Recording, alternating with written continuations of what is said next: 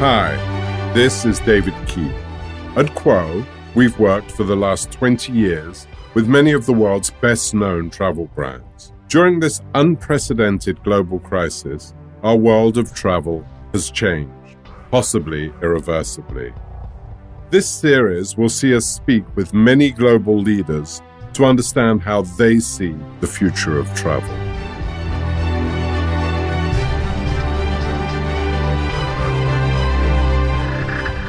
Willem Niemeijer, CEO and founder of YAANA Ventures and of Kiri Travel and of different eco-lodges in Southeast Asia. Welcome, Willem, to our offices and welcome to the future of travel. Yeah, thank you. It's our honor, and Catherine Montienvici-Chai, as always, is sitting next to me, and it's our honor to have you on our podcast. Willem, is travel fundamentally the desires of the consumers fundamentally going to change as a function of the virus in what they do? Initially, it will. There has been so much attention given to the virus and how it spreads or how it possibly can spread, that initially people will want to avoid mass. They want to avoid the situation in which they are pressed together in particular in a closed space, outside, inside, whatever that will feel like. But that will be filled in automatically because it will take some time for tourism to rebound. So it's not like, there will be big masses of people in places to start with anyway. But I think overall people would like to find some quiet places and stay away from mass attractions, if you will. That's my sense where this is going. Now, this is interestingly already what we have been seeing happening in the last couple of years. Where people are moving away to the mass places and going to more quiet places, more specific places.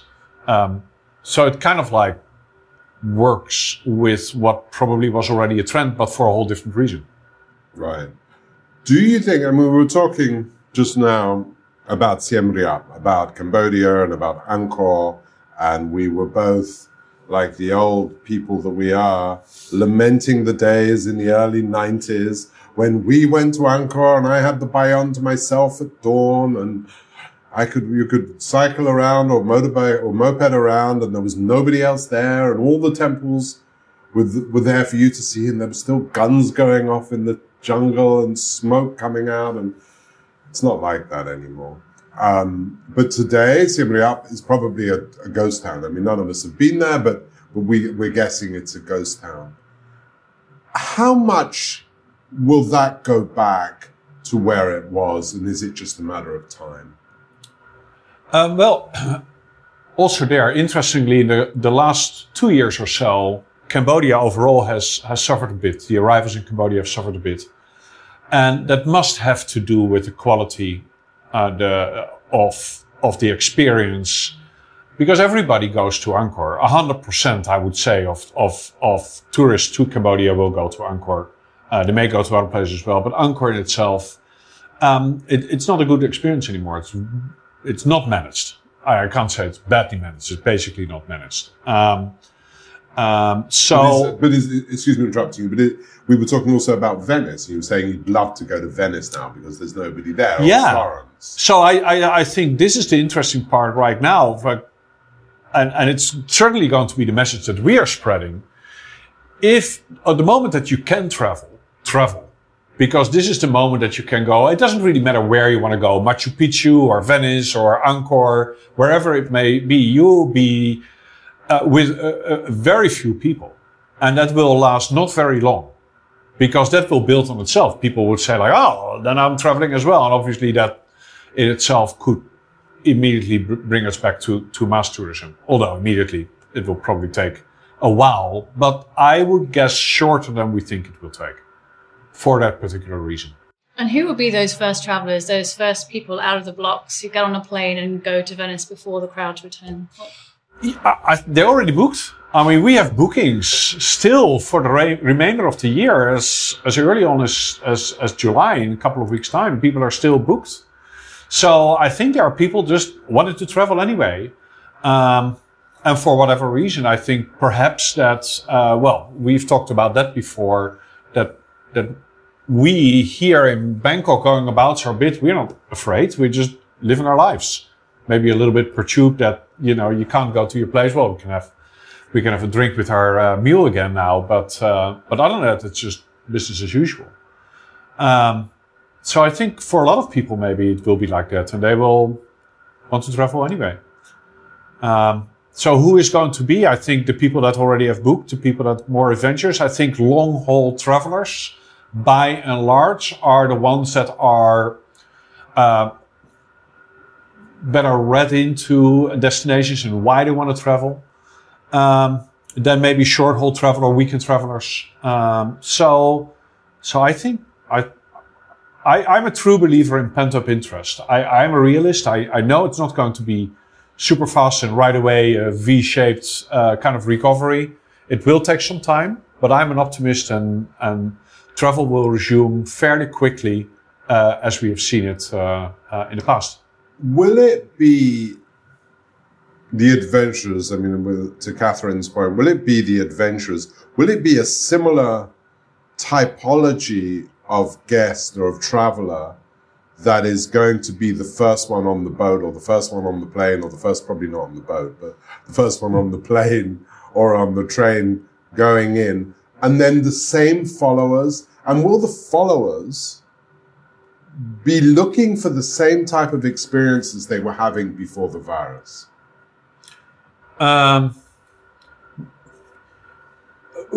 right out of the gate, not right away. I think people will want to come here, say for Asia, very much for cultural, for environmental, different biodiversity from what maybe Europeans or Americans, who probably will start much later with travel, but still, if you look at the Europeans, looking for different biodiversity, so interested in jungle and karst landscape, or culturally, and really very interested in cultural sites, and not in big masses. So it's going to be interesting to see also if people are willing to really adhere to very strict regulations in, say, a site as the Grand Palace, where it will be extremely well regulated, and that would probably take away something of the spontaneousness of the experience. So it would be interesting to see if people are going like, you know what, we'll take some more of a local place where it's quieter and where we can have a more intimate experience anyway. I would certainly recommend that.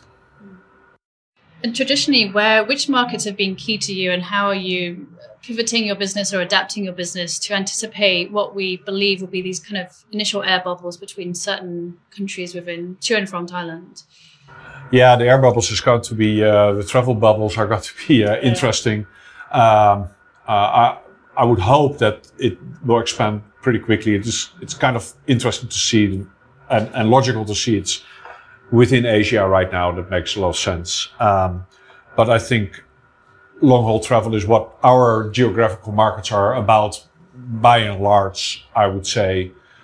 We have some shorter haul inter-Asia travel, but not that much. And I think realistically, what Thailand and bilaterally countries are going to look at is how much of the virus is still in a certain destination, and if it's safe, then those bubbles will expand quicker. Our markets with our eco lodges, but also with our DMC and other things are pretty much niche markets. No matter where the niche is, either environmental or cultural niche markets. So these are interested travelers. So I expect our type of travelers to to come back pretty fast. We get a steady trickle of bookings in, be it far ahead, but people want to travel. So people are booking for next year or later this year already? Yeah, mostly next year. We have some booking for December. And like I mentioned before, some are still booked. So, but I can imagine that people don't want to book for this year because the uncertainty is the problem. So, yeah. I'm not just saying this because I'm not prone to flattery, but I do genuinely believe that your mindset, the mindset of the types of people that you're trying to attract, will be a huge growth market as we go into the future, because everything you've created is for greater purpose, and that's why I think the core of what I wanted to talk to you about today. Because I do believe that we believe, and everything that we've heard through our podcasts and read and over the last few months, is that people are starting to, they're questioning themselves. They're not just going to, like we all did, go here, there, and everywhere every 5 minutes. They're going to have more purpose-driven vacations or trips, or even business trips. So there's two parts to this. First, you said that you think that, or historically, the greater proportion of your travelers have been longer haul, either from the US or I guess out of Europe or Australia into Asia, and less within the Asian region, less intra-Asian travel. Why is that? Will that change? And are you seeing already a greater demand for more purposeful travel? Yeah, that was definitely a trend that we've been seeing, and we have been very interested in for a very long time with Kiwi Travel before, and then with our lodges for the longer time, and that came out partly of a great belief in visitor dispersion. So getting visitors in areas where not too many other travelers go for various reasons, a better experience. You experience the local culture in a much more realistic, it's overused word, authentic way. But also a spread of the tourism dollar. And in general, we've seen what's happening with over-tourism. That's basically too many people going to one particular small place, and you can definitely Asia, this is definitely something that can be prevented. I'm using France always as an example. It's about the same size as Thailand, about the same population, and yet France gets double the amount of tourists than Thailand used to get. And yet very few people would say that there is consistent over-tourism in France. Some areas maybe. The Louvre perhaps. Try driving around the south of France anytime in July. But it's not known as a destination. Sure. Whereas Thailand, and perhaps rightly so, in some areas it's pretty bad. It's not pretty well documented. But anyway, back to your question. I think people are interested to more and more. That was a trend already, and it will continue as a trend, specifically after this, into really have an interest on being part of the experience. So we've seen that coming a little bit, maybe with the Thai cooking classes and then the Cambodian cooking classes. So making it an experience, but that has now morphed into how can I be part of the solution after I'm going on a trip? What can I do? So the basic science, no plastic bottles, that is kind of more of a passive way, but really actively, what can I do to make sure that I leave this place a better place than because people learn a lot about climate change, for example, and I do hope this is going to be the next big thing that the travel industry is going to continue working on. There was a bit of a grassroots movement, which is completely snowed under by the virus. But I think the climate change itself and what to do about that anything we do is probably also a good thing to do to prevent viral spreads. Has to do with dispersion and a more careful way of travel. I think there are two kind of points there. There's the optimists who feel that post this current crisis, we will learn from the experience and we will pursue environmental responsibility, sustainability with a much greater impetus and passion. And then there are others where they believe that there's just going to be this huge race to get tourism dollar back, and they will just forget all of that good practice and good sensibility. Yeah, both scenarios are equally possible, I'd say. I think one thing plays an advantage, if you will, although it's sour grapes for those affected, is going to be those entrepreneurs that actually did not have a higher purpose, but just basically opened whatever it was, a hotel or a restaurant, basically only to cash in on tourism. That's it. And they have been probably hit very hard and will think like, well, if I can reopen, I've lost so much money. If I can reopen, will this come back? Whereas for us, with a number of our lodges, we cannot wait to get back open because our lodges help with reforestation, help with protection of jungle. So you have a greater purpose beyond. We want to. Yeah. We cannot wait because we feed families and to make money is much well. We'll make money again in 2 years' time. It's fine, but let's get back to work.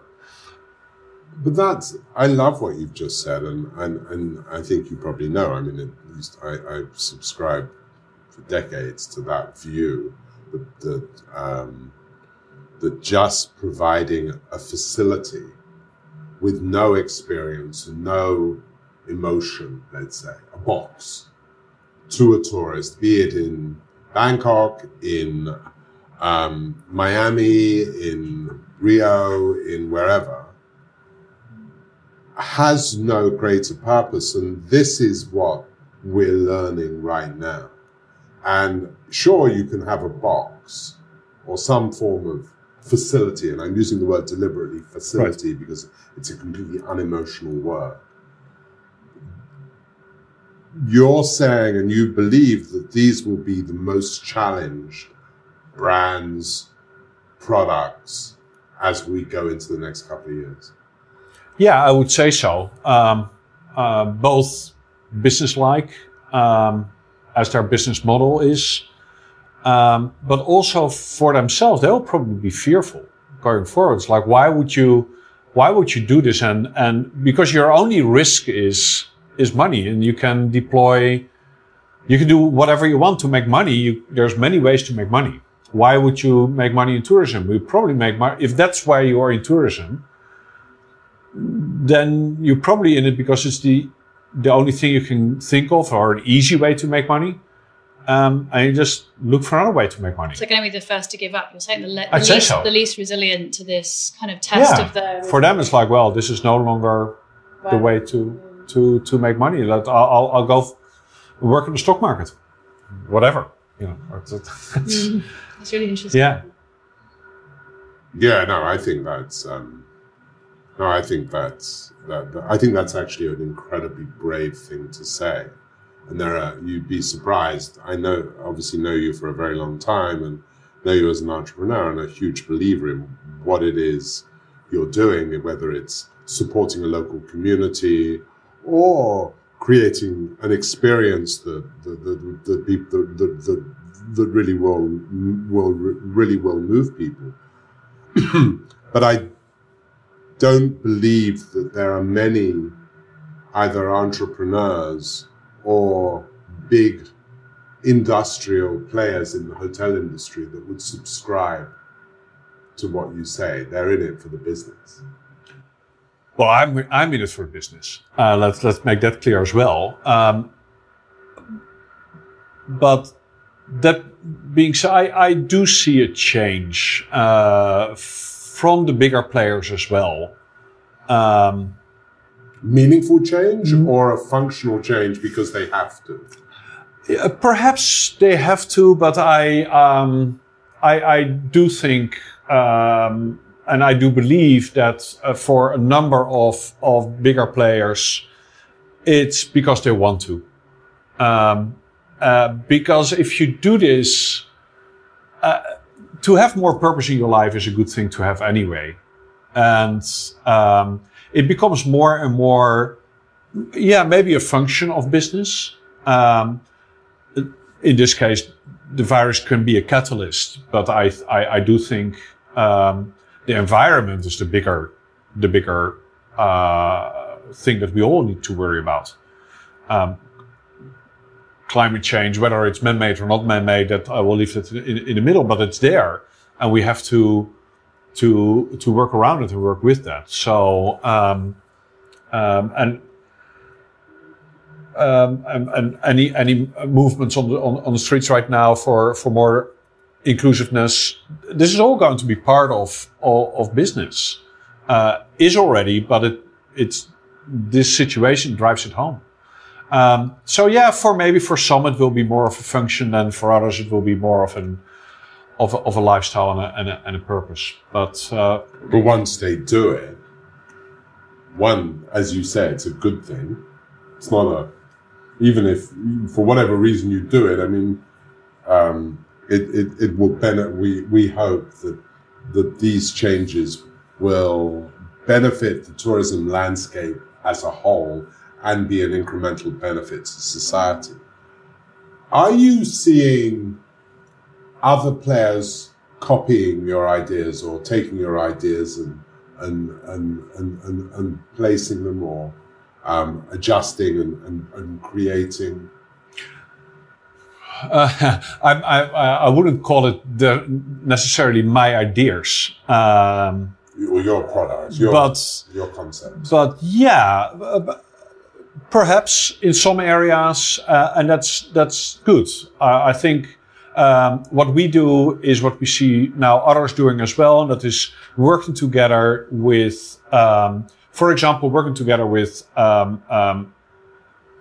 wildlife conservation NGOs.